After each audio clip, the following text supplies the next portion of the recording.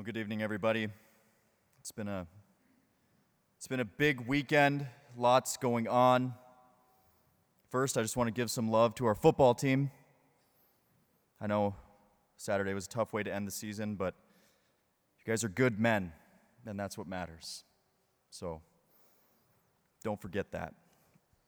Second, we just came off of our fall search retreat, and it was a beautiful weekend. And honestly, a humbling one for me, because seeing students striving for their faith in a deep way makes me check myself as a priest. All right, I know I may have theology in my head, but I need to be striving just as the students did this weekend. So thank you all who helped with that and those who attended it, and keep up the good work. One of the most beautiful things that I've been privileged to do as a priest is to anoint people as they approach death. It's this incredibly intimate moment where I get to bring the love of Jesus Christ to those who are about to meet him face to face. And while everyone responds and acts uniquely at the moment of their death, I would say that generally there are two types of encounters that I've had while anointing people. The first is that there are those who are at peace. And I would really say prepared to meet the Lord, trusting in his mercy. These people know the Lord already on a deep level. And there's one woman that comes to mind for me when I think about someone like this. Her name was Kathleen Hauk. She was one of our parishioners at Christ the King in Missoula. And she died this past spring. And there were a few times where I would go to visit her in the hospital because she was elderly and she had health issues. Actually, hilariously, her maiden name was Froelich, and she's like, "I'm pretty sure I'm related to you." And I was like, "Kathleen, I don't think you are. You just want a priest in your family. I know it, right?"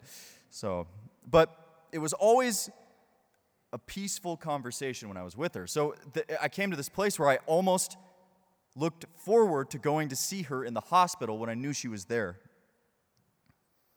And the last visit I had, I was just sitting talking with her, and she just really gently said to me, "I feel so close to God." And then she died a week later. But she was ready. She had her lamp lit, and her heart was prepared to meet the Lord. Now, the second type of encounter that I have are those who are agitated and restless as they approach death. It's almost as if something is weighing on them, as if they haven't done something that they needed to do in this life. And they know it's already too late. I remember one guy I went in to anoint. He was pretty out of it, but he could still hear and understand certain things. And when I got there, I think it was his daughter, she touched his shoulder and she's like, "Dad, the priest is here to anoint you." And when he heard that, he started to shift around in his hospital bed, and his brow sort of furrowed, and he was just agitated, anxious, not ready, not prepared to die. It was like he was fighting the inevitable.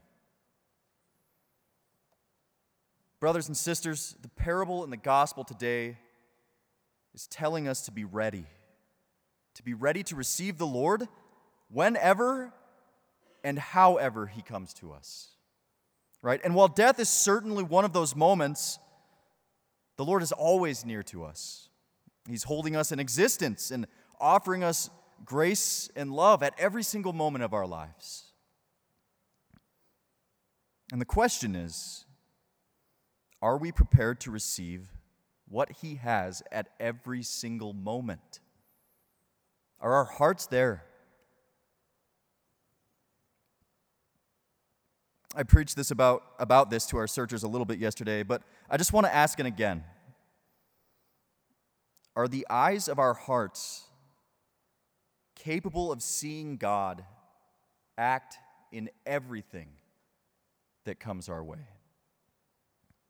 Or do we just not look for him and then complain when things go poorly and ask him, "Where are you, Lord?" Are we prepared for him at every moment, right? And we live in a world that intentionally tries to take our eyes away from the things that really matter. Social media, the worst. Careerism, politics, comfort. I could just do a whole homily for the next 2 hours naming things. Oh, yeah. Oh, don't forget this one. Oh, and that one, right? We know it. You name it. It's there.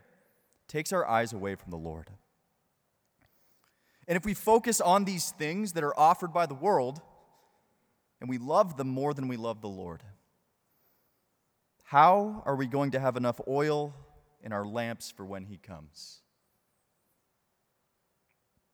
How are we going to see him clearly in our lives when we're looking another direction, when we're looking at something else?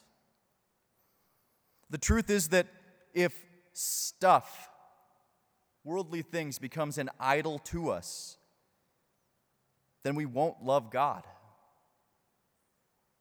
But our love will be wasted on finite things, things that come to an end. I know it kind of seems mean that, like, the 5 wise virgins in the parable don't give some of their oil to the ones who have none, right? It's like, well, you have some extra, right? Why not? Why wouldn't you do that? But we need to look at that in a certain light. There's this author, he's a priest now in Kentucky, I think. His name's Erasmo Lavia Marikakis, epic name, great writer, right? But he says that the oil in the lamps of the virgins is the love that they have stored up in their own hearts for the Lord. And when it comes to acts of love, you can't borrow somebody else's love and use it as your own, right? I can't be like, hey, Mason, give me some of the love that you have for Jesus, right? And then be like, here, Lord, here's some of Mason's love. That counts, right? No, the love we have for Christ must come from our own hearts. It must be our own love. And each heart is made to love Jesus in a completely unique way. So the love you give can only be your own love. There's no way around that. So whether we have that love for him in our hearts or not depends on us. So the question of being prepared for the Lord boils down to this: do I have enough love in my heart for Jesus to receive him when he comes to me? Do I know him well enough to be able to see him?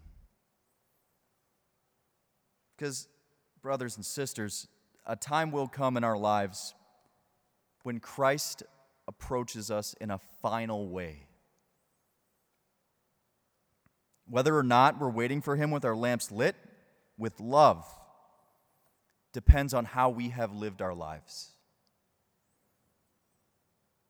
So this means that what we do right now has implications, and that it matters a great deal. One of the biggest lies that the enemy tells us is that we have time, that we can do it later. I'll start to follow Christ when I settle down. I'll really get into my faith when I'm older. Brothers and sisters, if we solidify a life of distraction and blindness now, we're putting ourselves in great danger.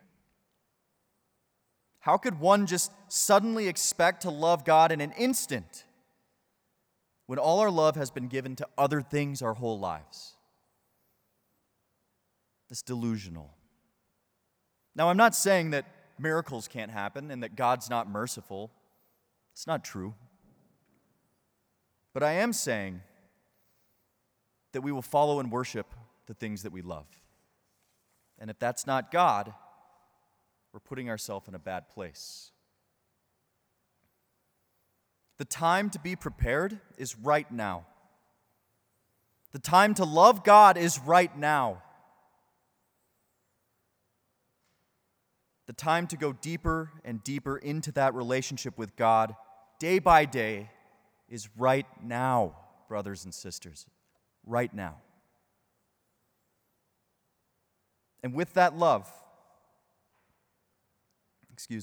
in doing that, we fill our lamps to excess, and we fill them with a love that only we can give. Right? And with that love, we light a fire that will not go out. And God doesn't only desire this love from you, but He desires to give you His own infinite love in return. A unique love that's made for your own heart. So, brothers and sisters, let's not miss out on the great adventure that this love has in store for our lives by distracting ourselves with a dying world.